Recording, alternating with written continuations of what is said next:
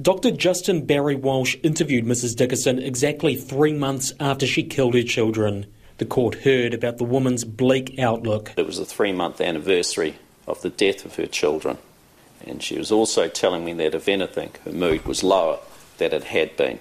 She described it as like a kick in the guts, that she had no future and just wanted to die. She told me that she was missing the kids a lot as well. It had been a similarly grim view for the mother only a few months prior upon arriving in New Zealand. Dr. Barry Walsh described Mrs. Dickason as being overwhelmed by the world at this time. Killing her children seemed right.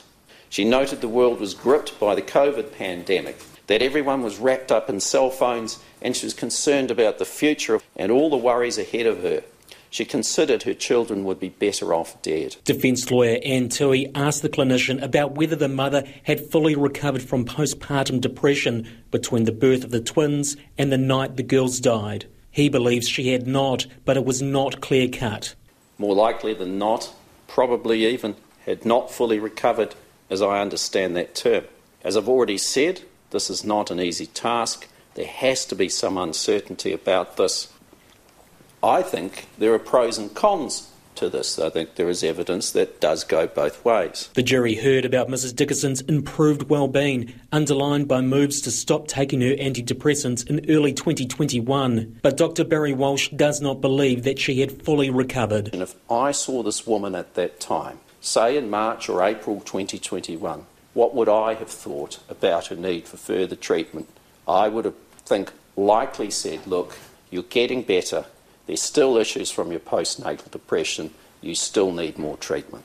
Defence lawyer Anne Tui asked him about Mrs. Dickasson's motives for the killings. The clinician believes there was an altruistic motive and did not appreciate the moral wrongness of her actions. In terms of your opinion as to Mrs. Dickasson's motive for killing her children, what did you consider in your opinion that was?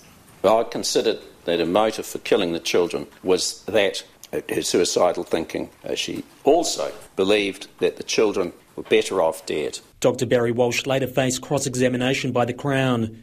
Prosecutor Andrew McRae suggested to the expert who had to travel that his interviews with the defendant were rushed. That meant that your time was essentially precious in these meetings, that you needed to move things on perhaps a little bit faster than you would otherwise do if you had the luxury of being able to come and go as you please. Barry Walsh conceded it was a possibility, but felt confident he'd obtained a comprehensive background. Mr. McRae also asked Dr. Barry Walsh why he halted an interview when the defendant discussed the events of the 16th of September. He said she appeared to be suffering and in distress despite assurances she was fine to continue. The trial continues tomorrow.